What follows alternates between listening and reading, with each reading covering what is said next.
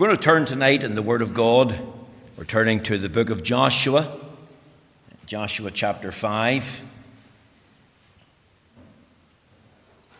As you're turning to the place, point out Joshua is a tremendous book in the Bible. It's a book really that you would love to study in a very in-depth way. And when I was in the Bible college, Dr. Douglas did do in-depth studies in the book of Joshua, and they were absolutely fascinating.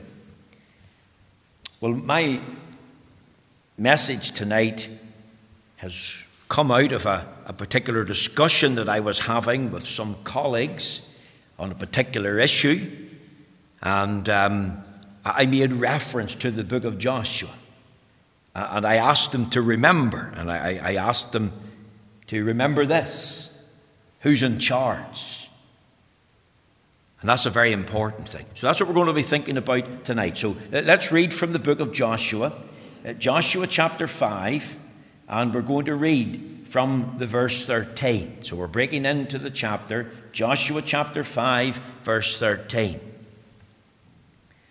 And it came to pass, when Joshua was by Jericho, that he lifted up his eyes and looked, and behold, there stood a man over against him with his sword drawn in his hand. And Joshua went unto him, and said unto him, Art thou for us, or for our adversaries? And he said, Nay, but as captain of the host of the Lord am I now come. And Joshua fell on his face to the earth and did worship, and said unto him, What saith my Lord unto his servant?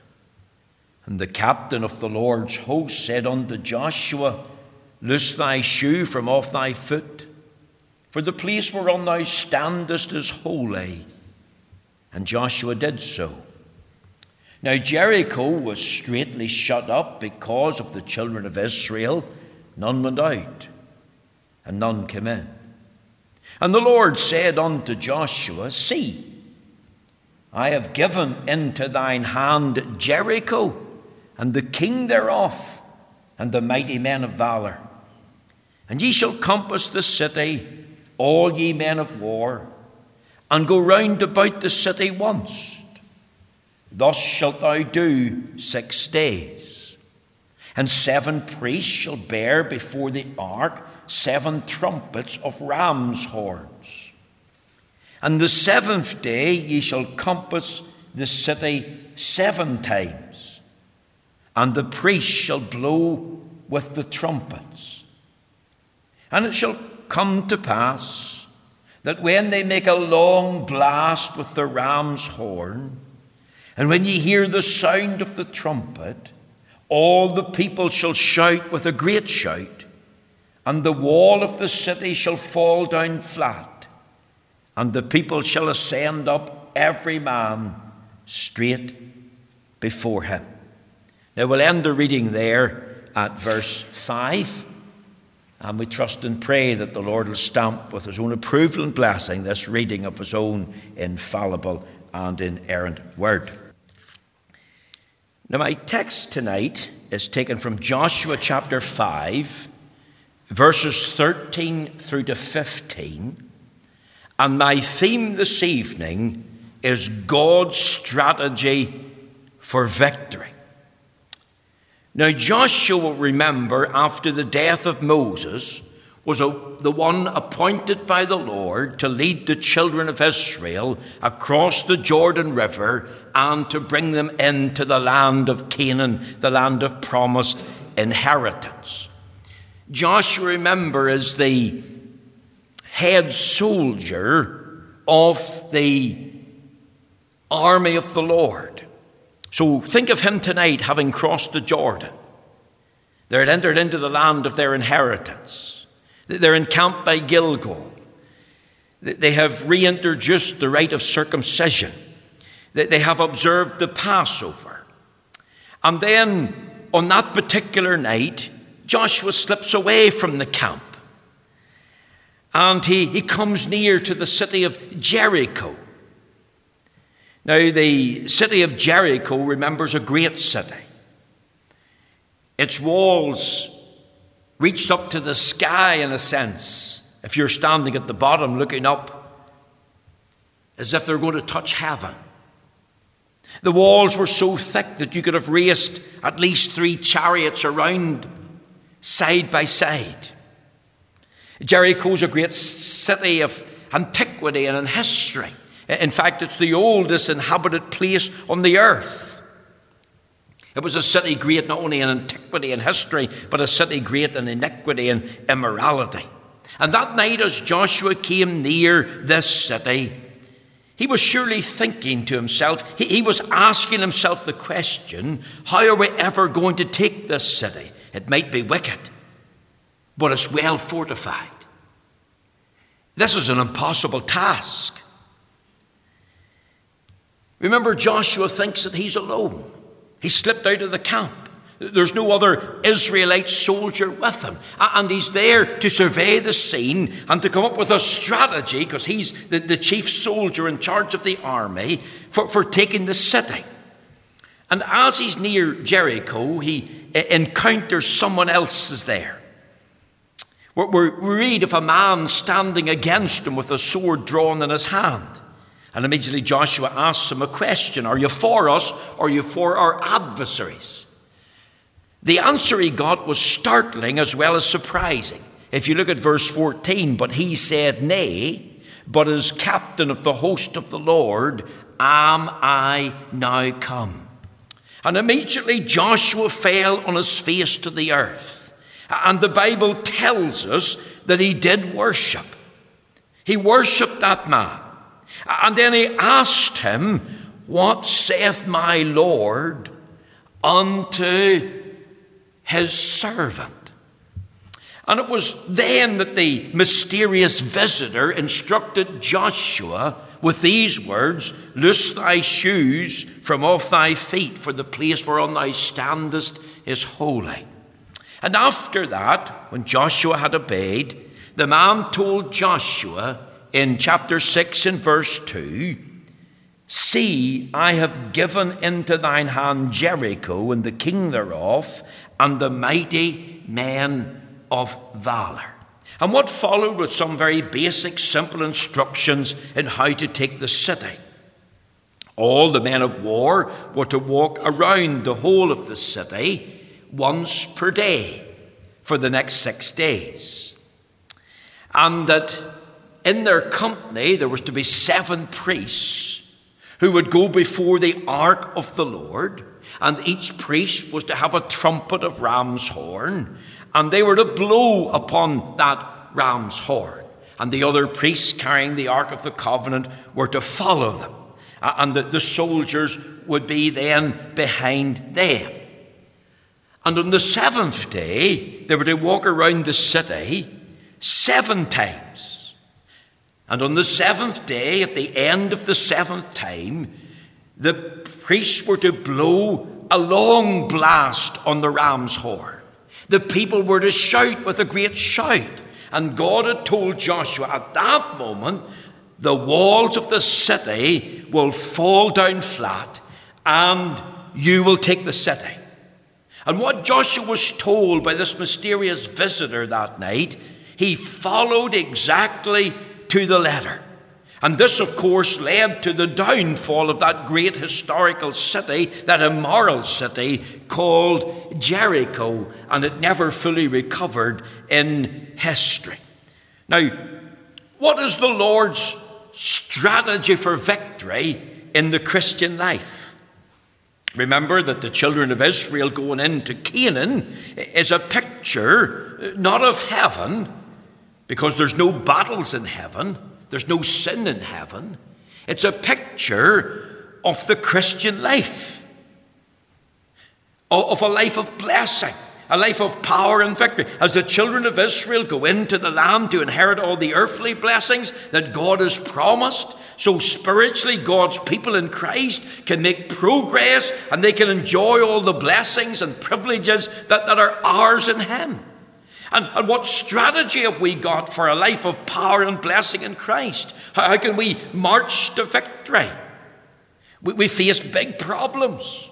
We face big walls like Jericho, and they're stopping our advance. And how can we win the victory?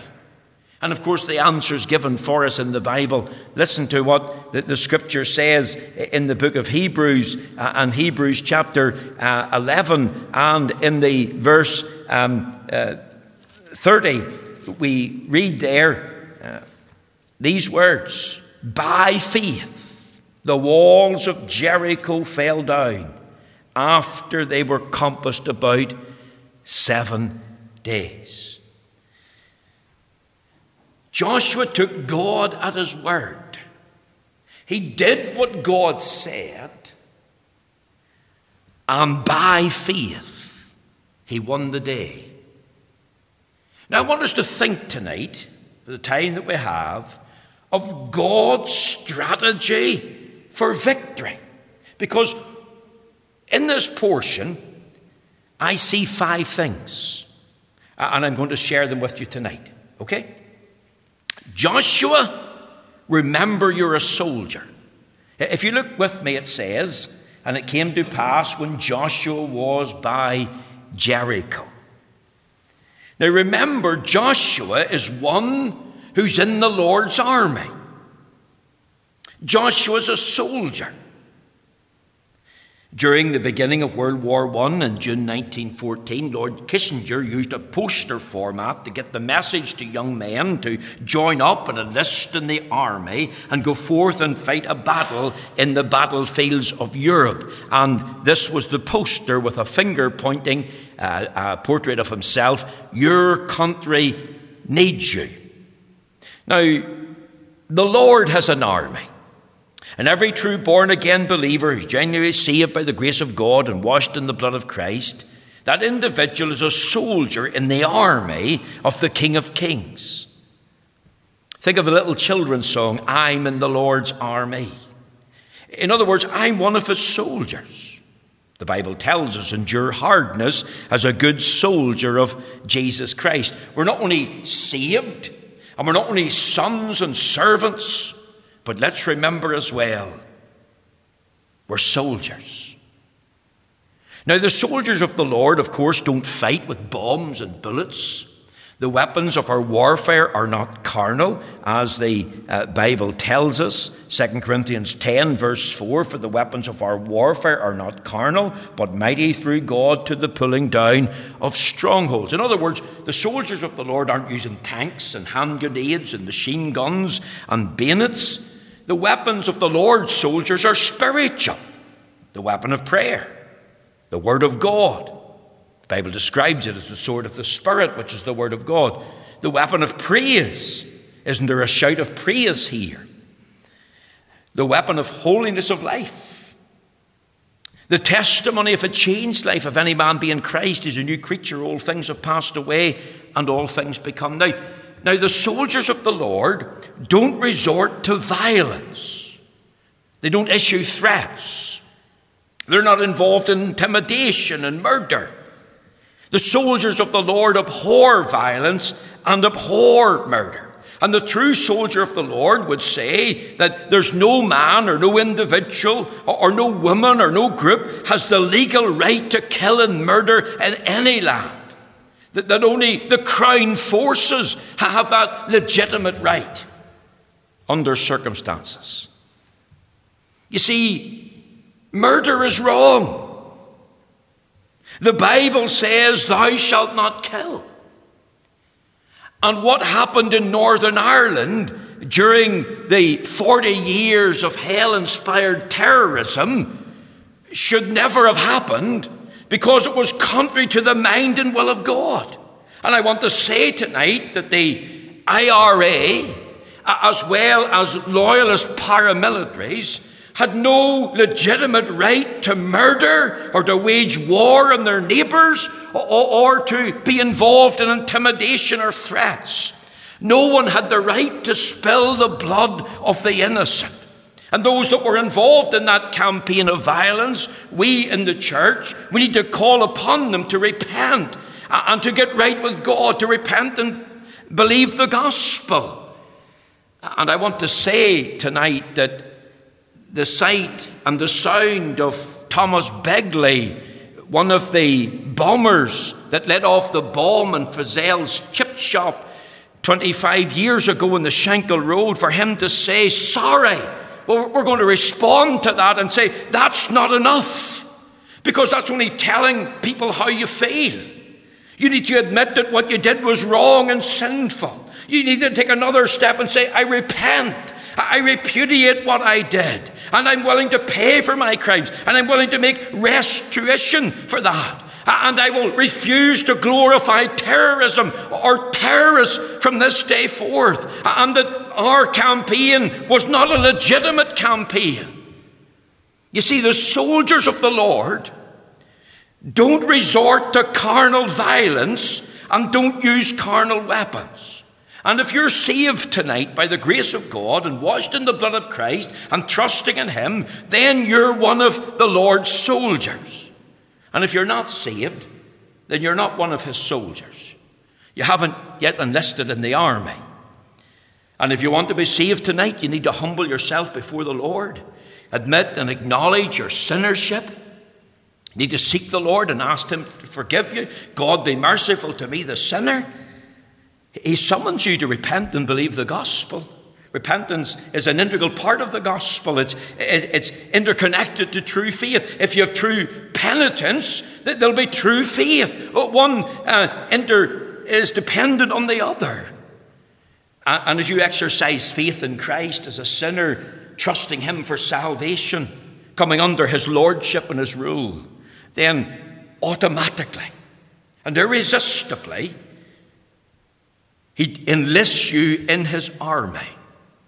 And just as Lord Kissinger in 1914 said, your country needs you, so the Lord Jesus Christ Himself says to all who's in His army, your captain needs you.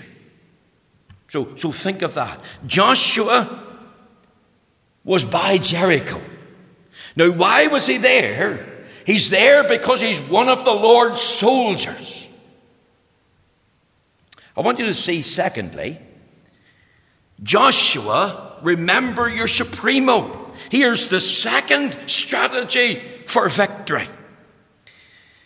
When Joshua crossed the Jordan, encamped in Gilgal, restated the rite of circumcision, reintroduced the feast of the Passover, and went out of the camp that night, he went to Jericho for a particular reason. He was thinking of how we're going to take this city. He was looking at the high walls. He was thinking about the barred gates. The whole city shut up, nobody coming out and nobody coming in. It's impossible. He was probably thinking, Lord, we've got a problem. This is a big conundrum. I believe he got alone to think. He maybe even got alone to pray. He's pondering a strategy. And at that exact moment, as he thinks that through, he meets a man. The man's got a sword in his hand. And naturally, he's fearful. And he asks the question, are you for us or for our adversaries? And look at the answer. Verse 14. Nay, but as captain of the host of the Lord am I now come. Do you see that? Now think with me as you hear Joshua in this strategy, recognize your Supremo, think of his supremacy. You see the word captain there? That's very important. If you look at the margin, here's an alternative rendering. It says prince. And I asked you tonight, who's the Prince of Life? Acts 3 verse 15. Kill the Prince of Life, Peter preached. Acts 5 and 31, he's mentioned again as the Prince of Life.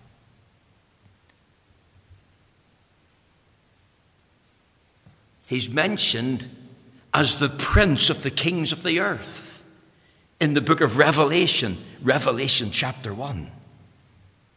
Now you think of it tonight. There was kings, powerful kings in control of Jericho. It says in Joshua 5 and 1, and it came to pass when all the kings of the Amorites which were on the side of Jordan westward, and all the kings of the Canaanites which were by the sea, heard that the Lord had dried up the waters of Jordan from before the children of Israel until we were passed over, that their hearts melted, neither was their spirit in them anymore because of the children of Israel. So think of the words, the kings of the Amorites, the kings of the Canaanites. And when this person introduced himself to Joshua, you know what he was saying? I'm more powerful than the kings of the Amorites. I'm more powerful than the kings of the Canaanites. I haven't come to take sides, Joshua. You're asking me a question. Are you for us? Are you for our adversaries? No, I've come to take charge. Because I'm the prince of the hosts of the Lord. Joshua, I'm your supreme commander. I'm come to take over. Joshua, you're not the top dog. You're not number one over the army. You're only a second in command. Joshua, I'm in charge. Now think tonight of the one who's in charge of the church. The Lord is. Jesus Christ is the church's supreme ruler. He's the only head and king of the church, our catechism tells us. And true soldiers will bow the knee to him, and they will ask, what saith my Lord unto thy servant? In other words, Lord, what is your will for me? Lord, show me your will, and Lord, give me grace and help and power to carry it out. You see, that's the true starting point for everything that's going on in the life of the church. What is the Lord's will? What's the Lord's will when you come to open a shop, whether a Bible shop or a charity shop? What's the Lord's will when you come to make a decision to close a church? You see, it's His will that has to stand supreme. And let me just say tonight, He actually says, where two or three are gathered together in my name, there am I in the midst. So therefore, let's not despise the day of small things, even though our numbers are down tonight. Let's think, even if there's two or three meeting, what does the Lord promise? I am there in the midst. And even if there's two or three, have men the right to close a work for God and put the lights out. You see, it comes back to what His will is. And even if the church is laughed at and ridiculed and undermined, the mindset is, Lord, I'm under you. Lord, you're in charge. Think of His supremacy tonight. Think also of His standing. Notice the words here. Did you pick it up? Verse 13. And it came to pass when Joshua was by Jericho that he lifted up his eyes and looked, and behold, there stood a man over against him with a sword drawn in his hand. Notice the words, there stood a man over against him. What's that indicating? That's indicating his posture, standing over against him. What's that a reference to? I believe it's a reference to support. Joshua, I stand with you in the fight here. Joshua, I am here now. I am now come, not only to take charge, but to stand with you and support you. Don't we read of Paul in 2 Timothy, that all men forsook him, and yet he made this statement, nevertheless the Lord stood with me? Didn't Stephen say, I see Jesus standing in the right hand of God? Jesus saying, I am with you, Stephen. Stephen, I am for you. I'll support you in this. I'll give you strength. I'll help you, even as you give your life as a martyr for me. Notice his sword. Where's the sword? It's in his hand. It's drawn. It's not in its sheath. In other words, the sword is opened already in his hand, ready for battle. I was trying to find that reference in Deuteronomy, the Lord is a man of war. In other words, he was saying to Joshua, Joshua, I want you to realize you're on the winning side. You're not fighting for victory because the victory's already yours, because I'm giving it to you. Listen to what he says in chapter 6 and verse 2. See, I have given into thine hand Jericho and the king thereof and the mighty men of valor. Notice his side. He says here, and as captain of the host of the Lord am I now come. Think of a multitude, the hosts of the Lord. Think of the whole army in heaven under the command of the supreme commander. How powerful an army that it is. Remember when Christ was born, a multitude of the heavenly host came over the ramparts of heaven and started to praise and thank God. Remember when Peter cut off the high priest's servant's ear, Malchus? What did the Lord Jesus say to Peter? He says, Peter, could I not pray to my Father and that he would send me 12 legions of angels? Remember that it was one angel that slew the whole army of the Assyrians in one night in the very days of Gideon. You see, notice his seconds. He says, am I now come? The Lord was never late in coming. He's never in a hurry to come to our aid to help, but he's never late. You see, there's an assurance of victory when he stands with us to support us with the sword drawn, having the backing of the host of heaven. Notice his salute. What do we read of Joshua? And Joshua fell on his face to the earth and did worship. A proper salute.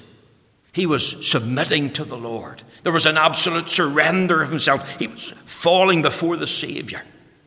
He was falling down to worship. He recognized this is not an ordinary angel. This is not just a mere man. This is God's man. This is none other than the Lord Jesus Christ. This was the heavenly Joshua, whose name is Jesus. Joshua recognized him. This was one of Christ's pre-incarnate appearances. That's why Joshua saluted him the way that he did. He recognized him as his supremo. Notice quickly here, and thirdly, here was another part of the strategy. Joshua, remove your shoes. Notice verse 15. And the captain of the Lord's host said unto Joshua, loose thy shoe from off thy foot, for the place whereon thou standest is holy. And Joshua did so. Remove thy shoes. Why? Because you're in the place of holiness. Because you're in the presence of God incarnate. If you ladies had cleaned the floor, say it's the back hallway or the front hallway, and somebody comes in with muddy shoes, dirty welly boots, or somebody just comes in with dirt and grime on their shoes, you're going to say to them, having just washed the floor, take off your shoes. You see, God was saying to Joshua that evening, Joshua, because you're on holy ground, I want you to remove the dirt and the filth out of your life. So therefore, take off your shoes. In Chinese culture and Japanese culture, in various homes, in every home that you'd go into, you'd have to take off your shoes. That's part of their culture. And they do it out of respect. They may even do it for religious reasons. But the Lord would say to every soldier, you need to turn from all uncleanness. Of course, you can't do it in yourself by your own power, but remember this, the blood of Jesus Christ, his Son, cleanses from all sin. Remember, we can't come into God's presence with sin because the Bible says none that defileth shall enter in. And when we think of worldliness, what is it? The lust of the flesh, the lust of the eyes, and the pride of life. John Wesley defined it this way. Worldliness is anything that cools your love for Christ. Is there something cooling your love for Christ in all the outworking of that? Well, that's worldliness. That's to do with the pride of life. That's to do with the lust of the flesh. That's to do with the lust of the eyes. And it's to be put away. Just like Joshua was told, remove your shoes. Why? Because remember, you're a soldier in the army. And you've bowed the knee to your supremo. So here's what I want you to do. Remove your shoes. John Wesley also added this, that godliness is anything that causes you to increase in love for Christ. Godliness is anything that causes you to increase your love for Christ. Here's the fourth thing. Joshua, receive your summons. It was the supreme commander that told Joshua how to be victorious over Jericho. He gave Joshua certain orders. He gave him a summons of what to do. Not a mere suggestion, but a summons, a command. Joshua, I want you to divide up your company. I want you to have 7 priests at the front bearing ram's horns. I want you to have the priests carrying the ark behind them. And I want you to have the soldiers and the men of war carrying their weapons. And I want you to march around this city once per day for 6 days. And on the 7th day, 7 times. And on the 7th time, this is what I want you to do. I thought of that. What does that suggest? It suggests different roles for different people. It almost like is suggesting different regiments. Could I suggest tonight for God's church, we need the Watchers Regiment. We need young men and women as well on the walls who'll buy the truth and sell it not, who'll watch for the enemy, whether it's the ecumenical movement, liberals, modernists, the charismatic confusion. But because of the truth, they know what they believe and why they believe it. They have joined the Watchers Regiment. What about the Workers Regiment? Do we need workers in the army to build things, to shoe horses, to fix weapons, to fix the wheels in the wagon? And what is true in a literal army is true in a spiritual army. We need workers. We need labourers to engage in outreach, to give out a tract, a CD, to invite others to the service. I think of those words, service and sacrifice. Because we're saved, we'll engage in this service and we'll do it joyfully and willingly as unto the Lord. What about the Whalers Regiment? Those that will pray. Those that will cry unto God as the Lord of the harvest. Pray for labourers. Pray for God to visit the harvest field. Pray that the Lord will remember the battle. What about the Worshippers Regiment? Sunday morning, Sunday evening, you'll be part of that regiment. You'll say, you know where I'll be? Sunday, I'll be in the house of God. And I'll do it because I love the Lord. And when it comes to communion, I'll be part of that Worshippers Regiment as well. And I'll not miss, because it's not right. Forsake not the assembling of yourselves together as the manner of some is. What about the Wagers Regiment? Those who believe the Lord is my portion, and out of love for the Lord, because the Lord has been good and blessed them materially and physically, and in love and gratitude to him, give a portion back to the Lord. And they do it voluntarily. And your giving is voluntary. I don't know what you give, and I never want to know. But I'm thankful that you give voluntarily, that you give sacrificially, that you set aside for the building fund, the general account, and so does the treasurer. And we appreciate that very much. John Wesley said the last part of a man to be converted is his wallet. Here's a soldier, Joshua, and he gets this summons. It's like an order. This is what I want you to do to conquer Jericho.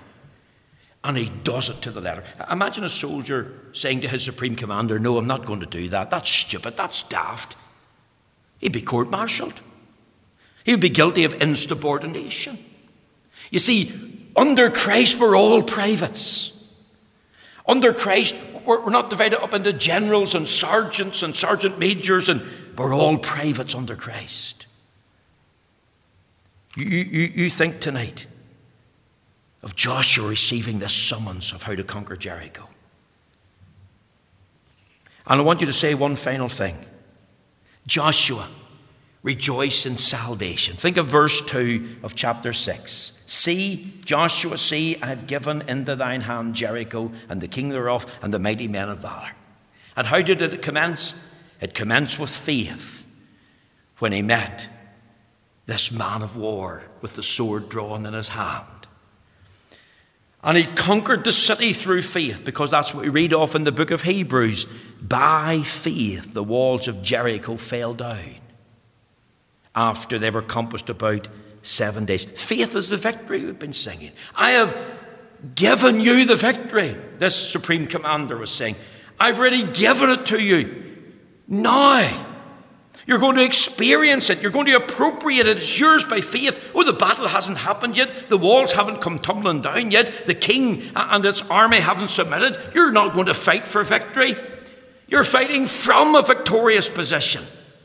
And your victory is rooted in the word that I have given you, in the word of God. You've believed me. Remember what faith is. It's not wishful thinking. Faith cometh by hearing, and hearing by the word of God. You see, Joshua obeys what God says to him to do. And you can imagine other people saying, well, it's stupid what you're doing, marching round this city once per day for 6 days.